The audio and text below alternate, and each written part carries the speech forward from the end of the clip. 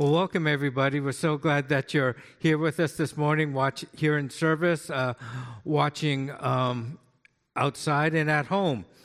But for some of you, you might have already heard, and this is kind of like an announcement, that Sharon Vong, who's our administrator, will be leaving our staff on October 10th. And I know some of you are going, oh man. But the thing is, her old manager reached out to her and offered her a very, really good compensation package. And as much as Sharon loved working here, as with all of us, she has to prioritize her family's financial situation. And I know one member called her a superstar, and it feels like we're losing LeBron James here. But see, that comes with having a really good staff. Because I know that, with the current staff, there are several churches that have approached several of our staff members and inquired if they would be able to, or if they would consider working for them. So we know that happens, but we also believe that God will provide a person to fill her position. So, if you know anybody that might be interested, please let us know. And we'd love to, have you work with this staff. But we've been going through the book of Galatians. And last week we talked about the works of the flesh, right? And these were a list of behaviors or sins that Paul listed that we all could fall into, right? And they come from our flesh. And a lot of times when we look at these lists, whether they were, sexual sins, sins of anger, jealousy, and so forth, we try to deal with them ourselves, but we can't. And the only way we deal with them is through what? Through the power of the Holy Spirit.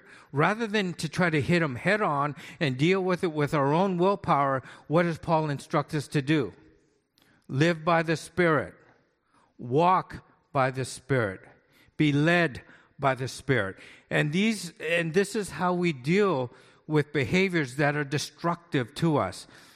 However, there are times when we succumb to these, and they do have consequences. So how do we deal with them? And that's what we're going to talk about today. And Paul talks about, he starts out in Galatians 6, verse 1. So if you have your Bibles, can you turn with me to Galatians 6, verse 1? And he starts off by saying, brothers and sisters, if someone is caught in sin, you who live by the Spirit should restore that person gently. Once again, remember the test, quiz. When he says brothers and sisters, who's he talking to here? Believers. Exactly. Good job, guys. Shows that you're listening to me. Makes me feel good.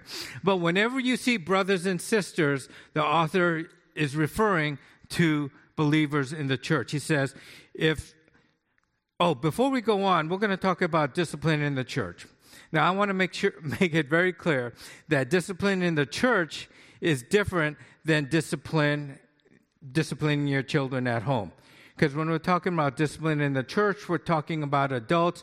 Disciplining your children is a different, whole different story. So there might be some overlap here.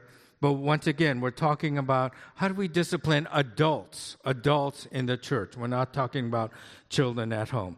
So when it says, is brothers and sisters, if anyone is caught in sin. Now when he says caught, he's not talking about, you all say, oh my gosh, what are they doing? No, the caught means being trapped.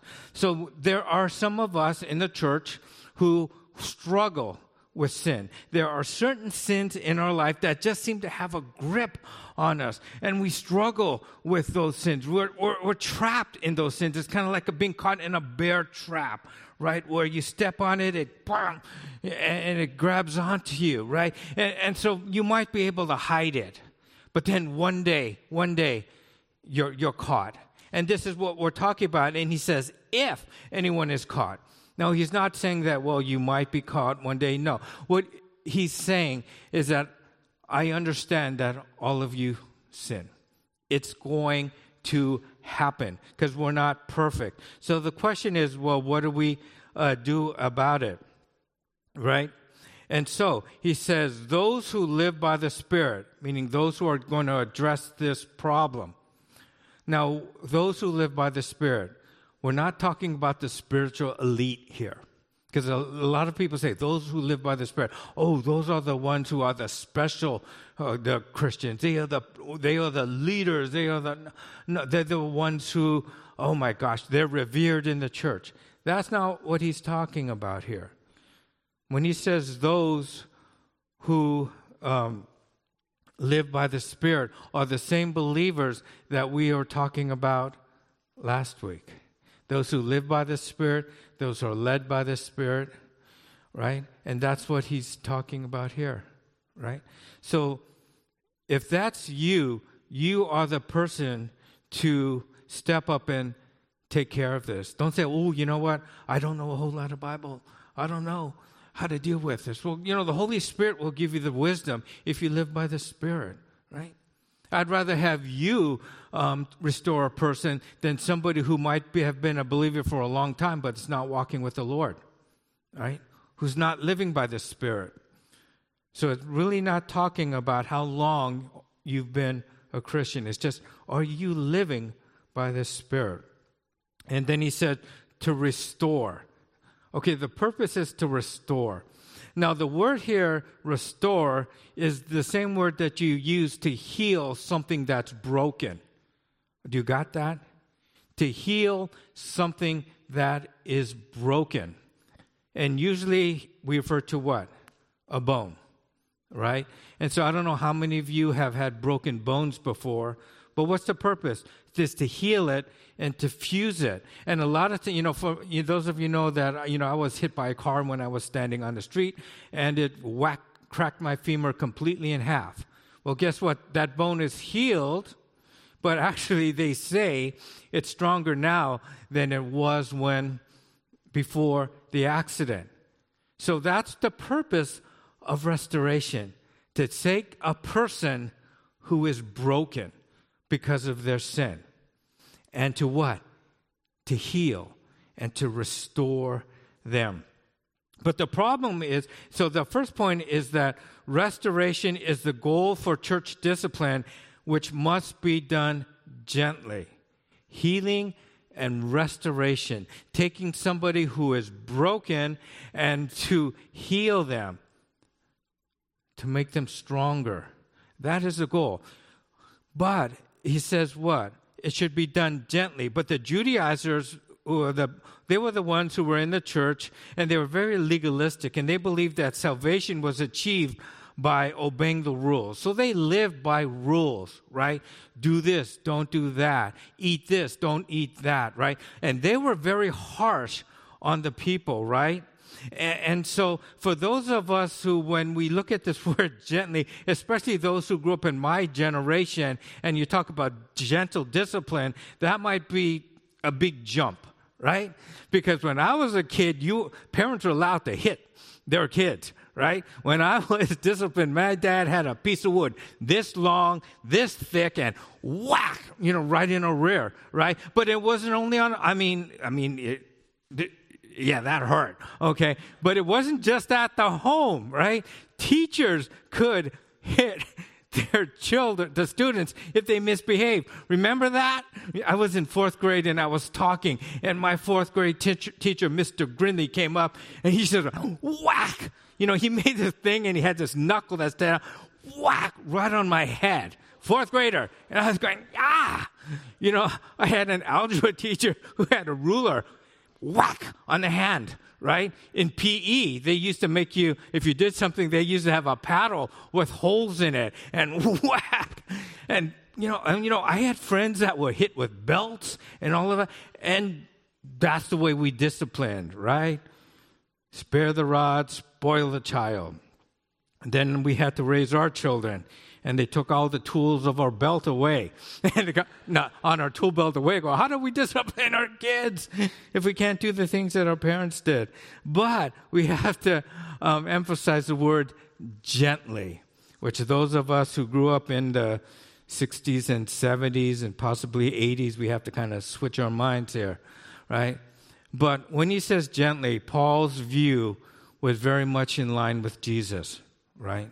Paul's view was very much in line with Jesus. Because in John 8:3-11, it says, John writes, the teachers of the law and the Pharisees brought a woman caught in adultery.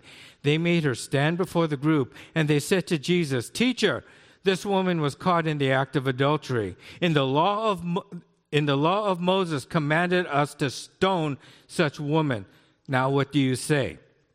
They were using this question as a trap in order to have a basis for accusing him. Basically, because when Jesus was on earth, the Old Testament of the law was still in effect, right? And the law or the penalty for adultery was what? Was death, execution. So here they brought a woman who was caught in adultery, and they're bringing her to Jesus. And said, Jesus, you know the law says that this woman was caught in adultery and she should be executed. And it's really interesting because both parties were to be executed, but they just brought the woman here, right? And so they wanted to trap him. So what does Jesus do? Jesus bent down and started to write on the ground with his finger. Now the question is, we don't know what Jesus was writing, right? He could have been writing out their sins or whatnot, but he just bent down and started writing. But they kept on questioning him, right? And he straightened up and he said to them, let any of you who is without sin be the first to throw a stone at her. And he stooped down and he wrote on the ground. Okay, so once again, Jesus understands that the law still was in force. And the penalty for adultery was execution by stoning. So he admits that. He said, okay. He stands up and he says, let any one of you without sin, okay, you be the first one to throw the stone. At this, those who heard began to go away one at a time. The older ones first. Until only Jesus was left with the woman standing there. And Jesus straightened up and asked her, Woman, where are they? Has no one condemned you? No one, sir, she said. Then neither do I condemn you, Jesus declared. Now go and leave your life of sin. Right? The law was still in effect. But Jesus asked, where are those who condemned you? And she said, they all left. Why? Because Jesus' strategy was brilliant. He said, yes, I know the law is in place. But you, who think you're perfect, who stand in judgment over this woman, you get to be the ones to throw the first stone. And people realize that, you know what? I can't throw this first stone. But what does Jesus says? He goes, neither do I condemn you. You know, Jesus addressed her sin that was punishable by death gently. But he also made it clear that her behavior or her sin would destroy her and others. Because when we talk about adultery here, it always just, it hurts that person, but also the person they're committing it with. So he says to leave that lifestyle behind. He doesn't condemn her for it, but he realizes the seriousness of the sin, and he loved her too much to let her continue in that. So he says, look, I don't condemn you, but you can't live your life like this. That's why he said, leave your lifestyle of sin. Because it appears that she was caught. She was trapped in this sin. Well, Jesus dealt with her gently, but he made it clear that she is not to do this behavior anymore. But he says, but watch yourselves, or you also may be tempted. He says, watch yourself so that you don't commit the same sin. Now, one of my pastor mentors, he was one of the wisest men I know. And he told me that, many times people who are critical of a certain behavior of another person struggle with that behavior themselves. Do you understand that? He said, many times people who are critical of others or overly critical about, let's say, the behavior of somebody else in a specific sin or behavior, what are they? They often struggle with that sin themselves. Why? Because that person is like a mirror. that reflects their behavior back to them. And so he says, careful when you're judging, careful, because, you might be the one who's struggling with that behavior. You might be struggling with that behavior, and then you might be tempted to commit that same sin. So basically, corporately, what are we supposed to do? We are to gently restore our person. Privately, what are we supposed to do? We are to watch ourselves so that we are not tempted to commit that sin. Then he says, bear one another's burdens, and this way you will fulfill the law of Christ. Now, sometimes, and you and I have known this, that the weight of the consequences of a person's actions can be devastating. Right? God places his commands here not to make our lives miserable because he loves us. That's why we sang that song, Amazing Love. He didn't put these things in place to make us miserable. He put these in place because what? He loves us. And he wants to keep us from the consequences of sin, because sin always destroys, sin always hurts, right? But there are times when people are trapped in certain sins, and it devastates them. And so what are we supposed to do? Are we supposed to beat them up? No. What are we supposed to do? Help them bear their burden. Because what's the goal? The goal is to what? Restore that person, right? And a lot of times when a person is dealing the consequences of the sin, they understand how they got there, right? What's our goal? To restore them. And we do that by what? Pointing our finger at them and see, I told you so. If you listen to me, this wouldn't have happened. Maybe next time you learn. I've done that too, But what does he say to us to do? We are to carry their burden. All right. Now, this assumes that a person realizes their sin and repents of their behavior. Because I've also dealt with people that just, for whatever reason, they don't want to repent. They want to still continue the same behavior. Well, in that case, then I'll just say, you know what? This is your choice. You have free will. And if you want to continue in this behavior, there are consequences, and then you're just going to have to live with them. And then you say, okay, God, you love this person. I give this person, to you, right? And so by helping, it doesn't mean that we, consistently carry that burden, especially when they say, no, we're not going to do this. I'm not going to listen to you. Sometimes people just have to get to the point where they're so low that they can only, look up. But then Paul goes on to say, do not be deceived. God is not mocked. For what you reap, whatever you sow. Do not be deceived. God is not mocked. For you reap whatever you sow. And this is a point here, and this is important, that God forgives our sins. Any sin you commit, God forgives our sin, but does not remove the consequence of our sin. You all understand that? That's important. God is loving. God is kind. He forgives us of our sin. However, he does not remove the consequences of our sin. When I was in college, I had this friend named Dave.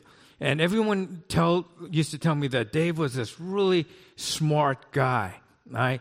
And then, unfortunately, he started doing drugs, right? And it just fried his brain. And I remember looking at him, and he was still, you could tell that he was smart, but he would just look at you with this glazed look. And it was almost like he had to really think about how to respond to you. Did God forgive him? Of course he did. Did God take the consequences away? No.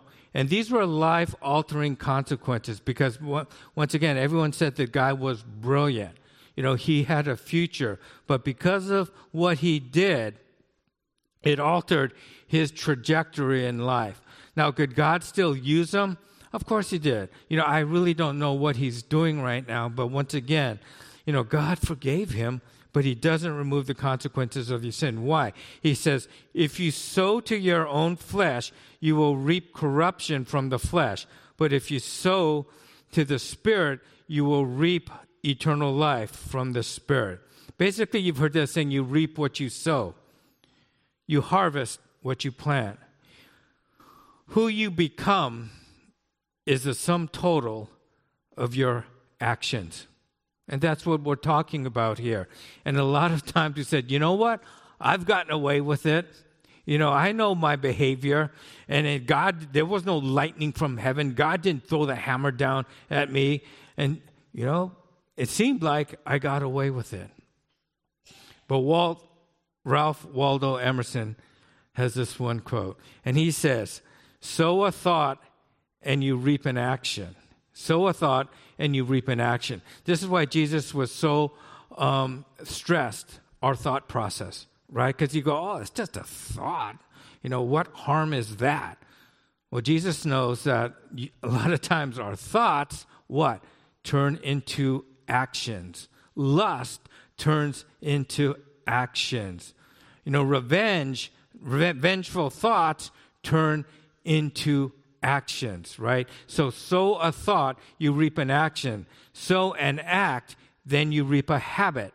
Sow a habit, and you reap a character. Sow a character, and you reap a destiny.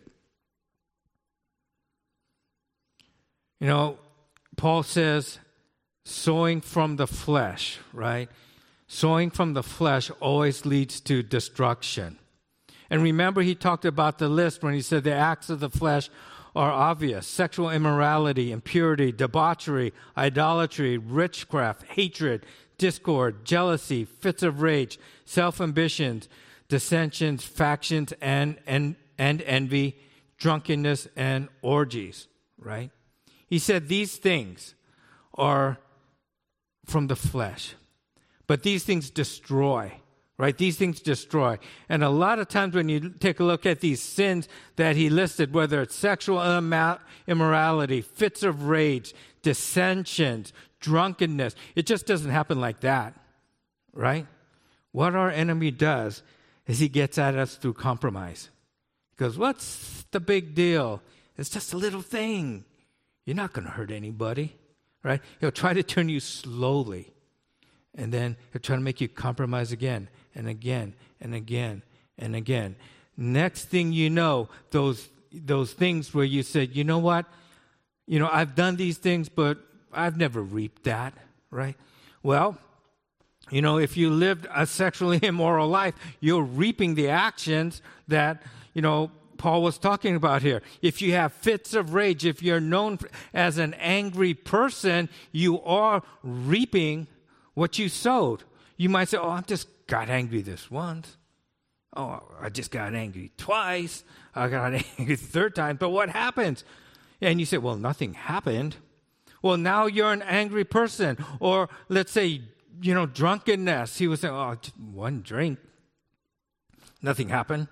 2 drinks, 3 drinks, nothing happens. Next thing you know, you're an alcoholic. And what happened?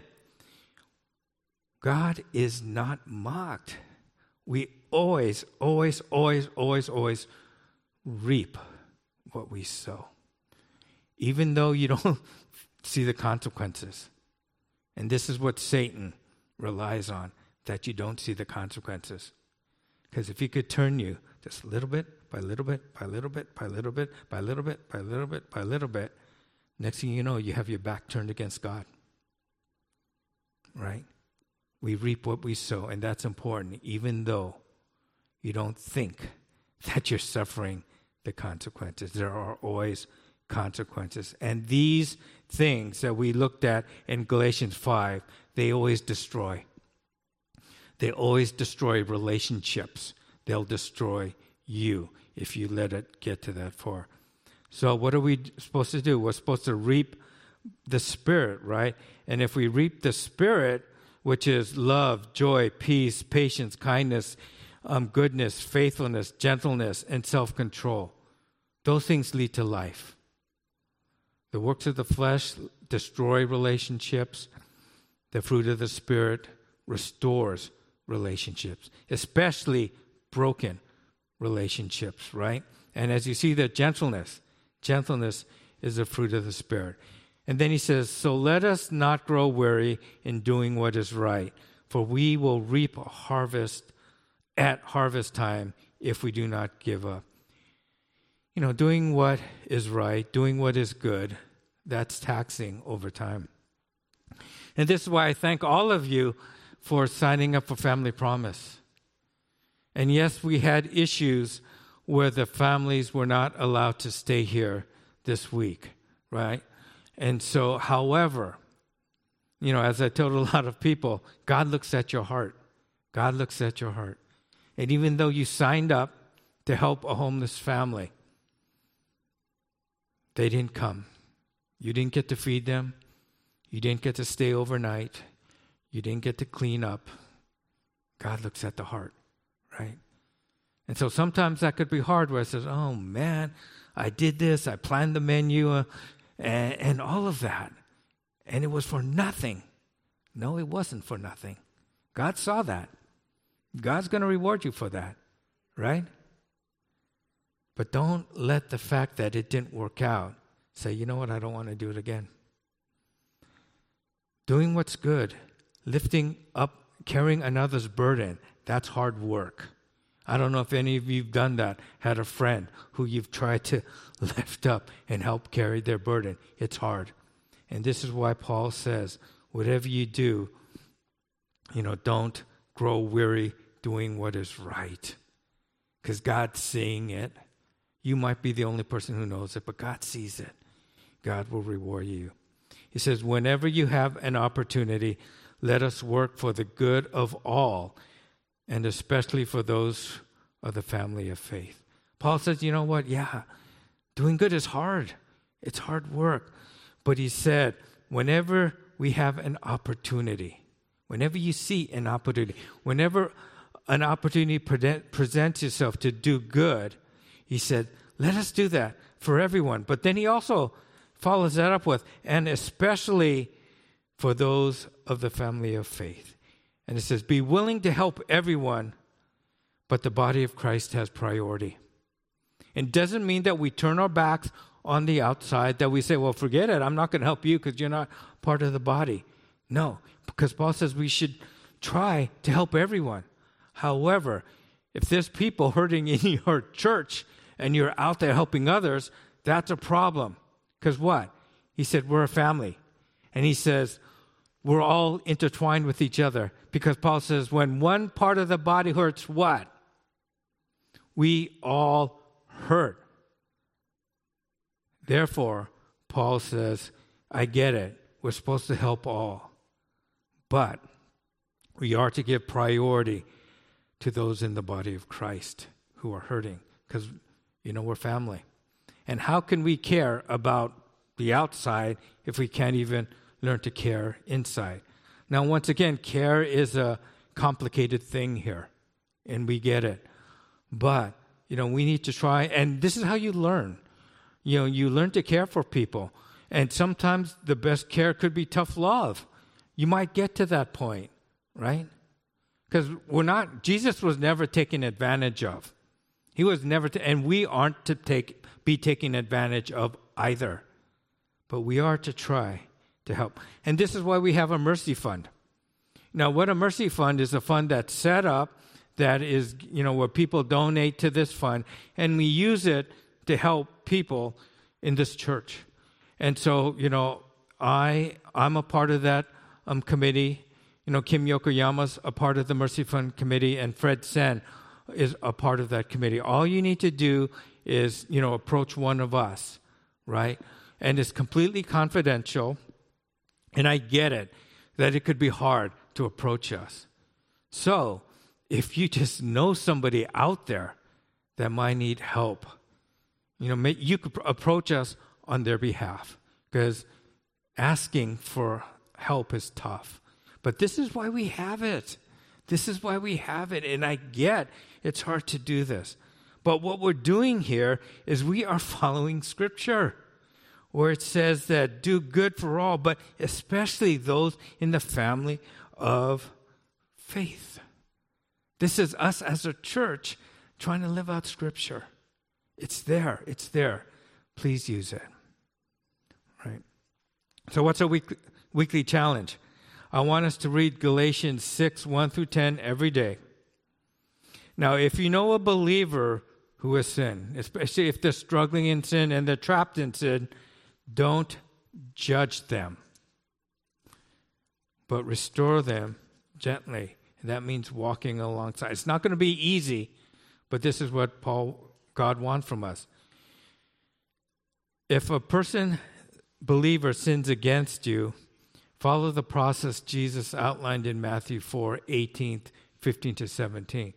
It might be easy for us to deal with somebody who's sinning, but what happens when somebody does something to us? Well, guess what? We are to restore them gently too, and we also see that in Matthew 18, 15 through 17, where Jesus outlines the process and how we deal with somebody who sins against us. And then finally, look for opportunities to lighten the load of a person. Look for opportunities to lighten a load for a person, right? So those are the things I want us to try to do this week. And don't worry if you're not perfect at it. You know, the way we become more wise in the way we deal with people is just by doing it. You can't read a book. You can't do all of this. You learn, you gain wisdom in helping people. You mature in your faith by doing it, right? By doing it. And today is the first Sunday of the month where we do get to partake of communion, right? Communion is a reminder of this sermon, right? That all of us have sinned. All of us have messed up. All of us continue to sin, right? But God loves us. And God wants to restore us. And God wants us to restore us gently if we let them. If we let Him. However, if we dig our heels in, you know, God loves us too much to let those behaviors go. But this is why He sent His Son, Jesus Christ, to die for us. And the whole purpose of Galatians was what? Religious freedom. Getting the gospel right. You know, we have freedom in Christ, but that freedom didn't come cheap. Father, we know that You hate sin. You don't hate the sinner, but You hate sin because it destroys. It destroys people. It destroys relationships. Yet, Father, in Your mercy, You have commanded those of us who live by the Spirit to see somebody who's struggling, to see somebody who's broken, to see somebody who's been devastated by the consequence of their sin, to walk alongside them and to restore them gently.